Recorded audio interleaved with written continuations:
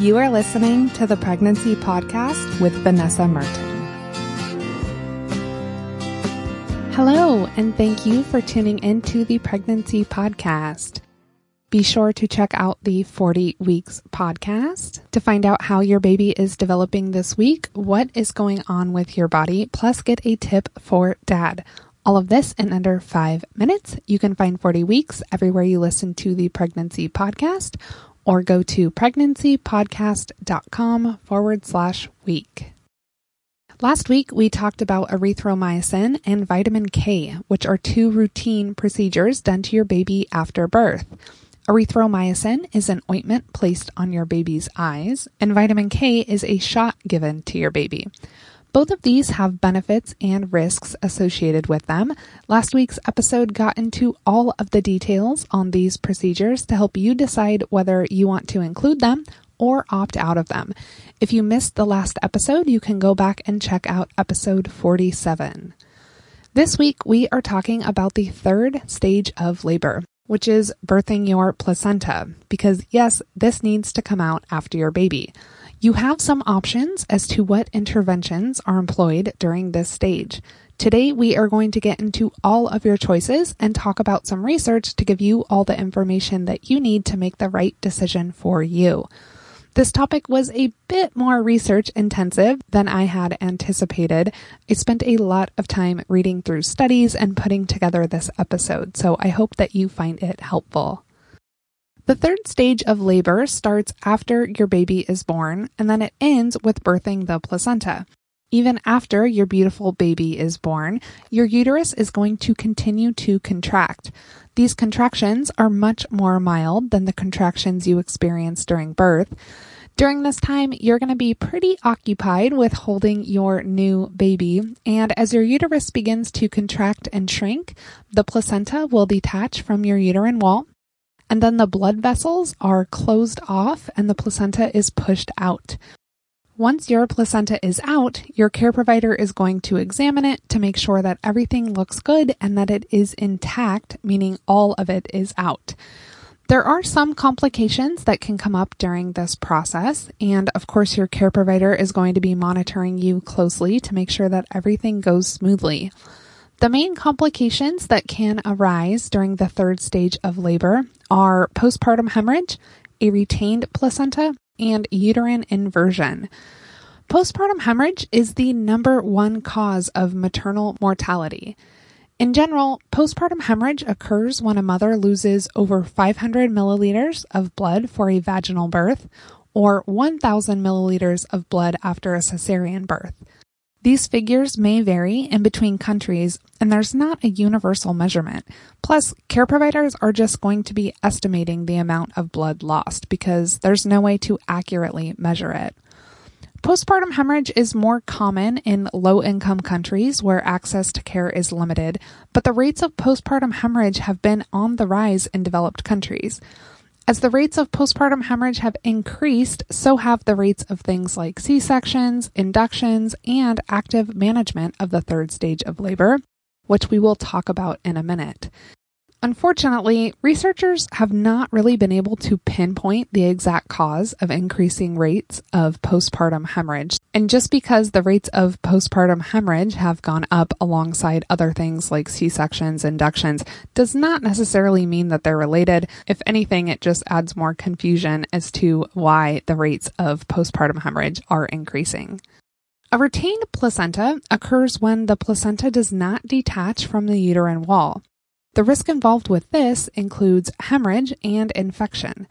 The amount of time that your care provider is comfortable waiting for your placenta to be delivered is going to vary, and it can range anywhere from 30 minutes to a couple hours. Uterine inversion occurs when the placenta does not detach, and then it's pushed out and draws the uterus out with it, which is going to turn the organ inside out, and this is a very rare complication. It is a high priority of your doctor or midwife to make sure that your 3rd stage of labor goes smoothly and the placenta is delivered without complications. You have 2 main choices when it comes to how to birth your placenta: expectant management, sometimes also called physiological, or active management. Expectant management is without any interventions, and active management can involve medications and some physical interventions. Advocates of expectant management argue that the natural process your body goes through promotes normal separation and the birth of the placenta and minimizes complications. Proponents of an active approach argue that active management is quicker and results in fewer complications. Which is the better approach? We will be diving into all of your options so that you can decide which is going to be best for you. Expectant management means that the cord is not clamped early, that no medications are administered, and that there is no pulling on the umbilical cord. Advocates of this method argue that any interference with the natural cascade of hormones that occurs immediately following birth is going to have impacts on both you and your baby. In general, mothers who are planning a natural birth usually opt for expectant management, which is more in line with their ideology on birth. Of course, this method does assume that everything is happening as it should and that there are no complications. Active management usually involves early cord clamping, administration of medication, and gently pulling on the umbilical cord. This method has become more common in the last few decades, especially in a hospital setting.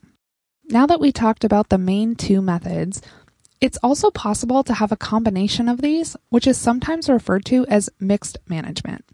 This is where some, but not all, of the methods of active management are employed. An example of mixed management could mean that you decide to delay clamping of the umbilical cord, but then you receive medications to aid in the delivery of your placenta.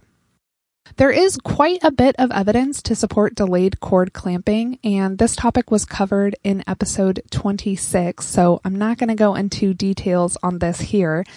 If you have not listened to the episode on delayed cord clamping, I will link to it in the show notes, or you can find it at pregnancypodcast.com/episode 26. The medications given during active management of the third stage of labor are classified as uterotonic agents. These drugs increase contractions and are given either orally, through an IV, or with a shot. There are 4 main types of uterotonics: oxytocin, carbetocin, ergot derivatives, and prostaglandins. I don't want to get too technical talking about these types of drugs, but I do want to give you a very brief overview because you do have options here. Oxytocin is, of course, your body's natural hormone to create contractions. Some uterotonics are a synthetic version of this. Carbetocin may be available to you if you live in the UK and Canada, but as far as I can tell, this is not available in the United States. Ergot derivatives can include sintometrine, which is a combination of oxytocin and ergometrine.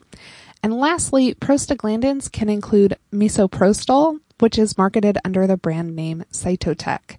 While these medications do vary, they are all under the umbrella of uterotonics because the aim is the same, which is to increase contractions and birth the placenta quickly.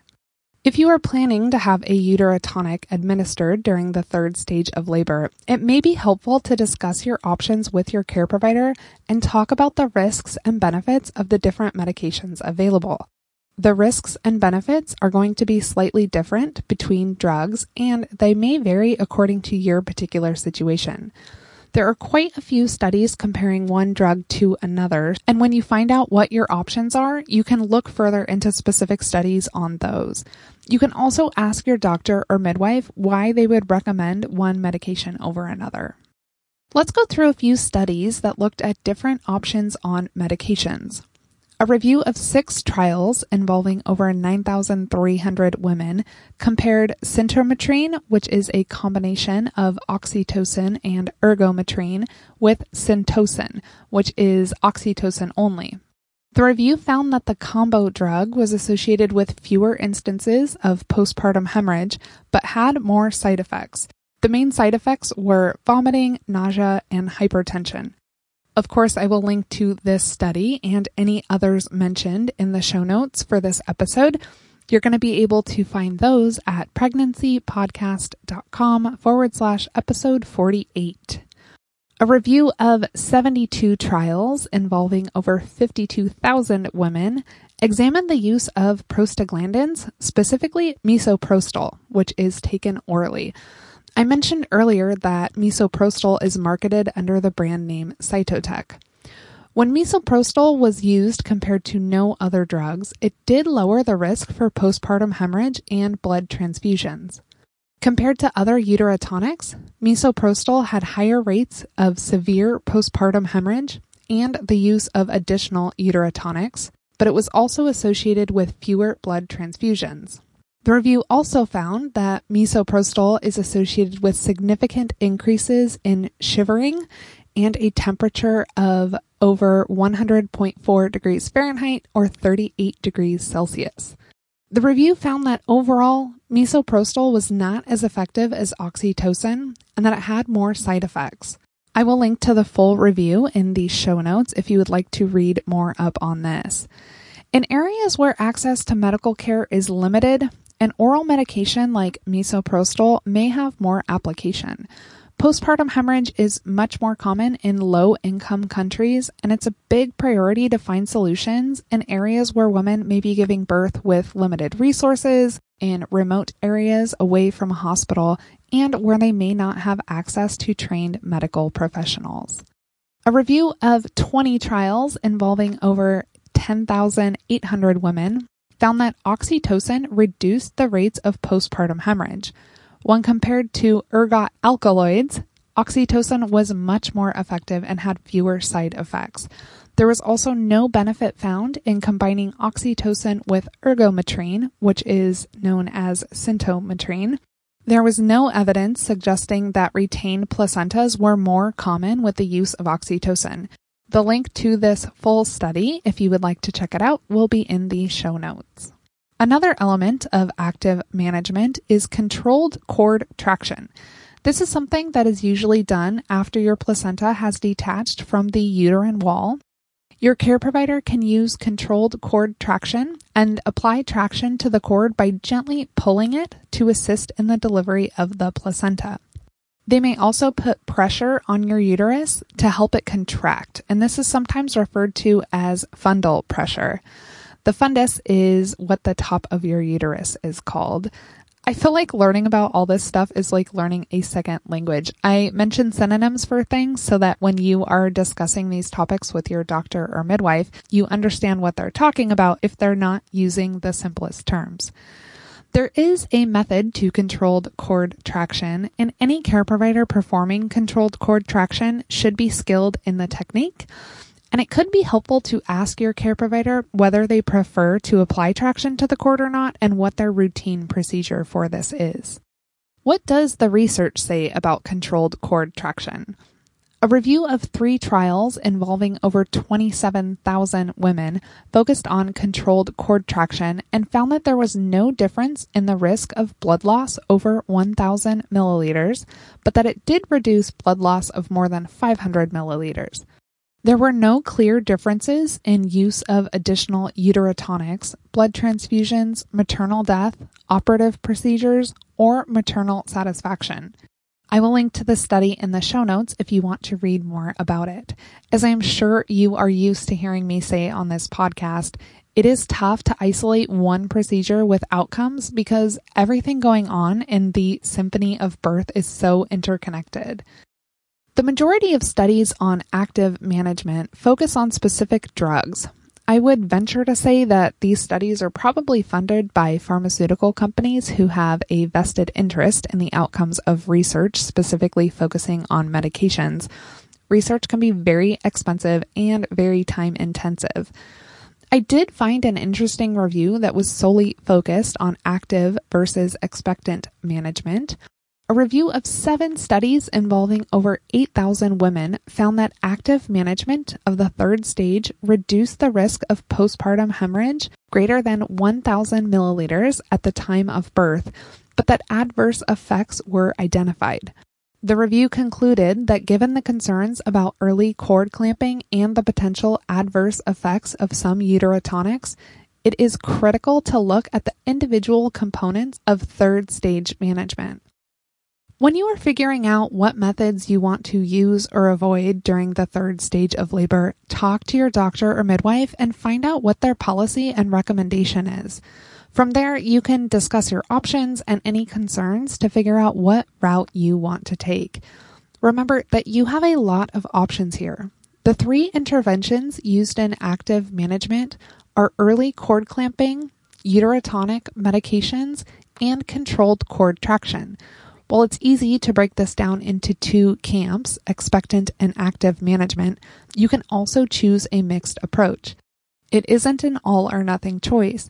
You can choose to opt into 1, 2, or 3 of these procedures, or you can choose to opt out of all of them. Because this is such a medical topic, this is definitely something that you should be working with your doctor or midwife to figure out. Their medical expertise is going to be really helpful in deciding what the best course of action is for you. Once you have figured out how you want to handle the third stage of labor, this is something that you may want to include in your birth plan.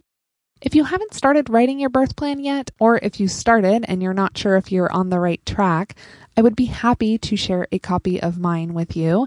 Your preferences may be different than mine, but it will at least give you a good idea of how a plan could be worded or structured. To get a free copy, go to pregnancypodcast.com/birth plan, and you can request a copy via email. To recap today's episode, we talked all about the third stage of labor, which is the stage after your baby is born until your placenta is delivered. There are some options as to how this stage of labor is managed, and we went through all of those and got into a lot of research on the different methods. Hopefully this episode did not get too technical. I want to thank you so much for tuning into the Pregnancy Podcast today. I hope that you find this episode helpful. Next week, we are talking about your birth plan. This has been a common theme throughout this podcast because all of the work that you're putting into learning about birth will ultimately help you formulate your plan to get the birth experience you want and that you want your baby to have. I will also be talking about a new resource available to you to help you create and write your birth plan. I am so excited to share this with you. Tune in next week for the 10 steps to creating and writing your birth plan. As always, you can contact me, Vanessa, at pregnancypodcast.com. You can find notes and resources for this episode at pregnancypodcast.com/episode 48. Be sure to check out the 40 Weeks podcast to find out how your baby is developing this week, what is going on with your body, plus get a tip for dad. All of this in under 5 minutes. You can find 40 Weeks everywhere you listen to the Pregnancy Podcast, or go to pregnancypodcast.com/week.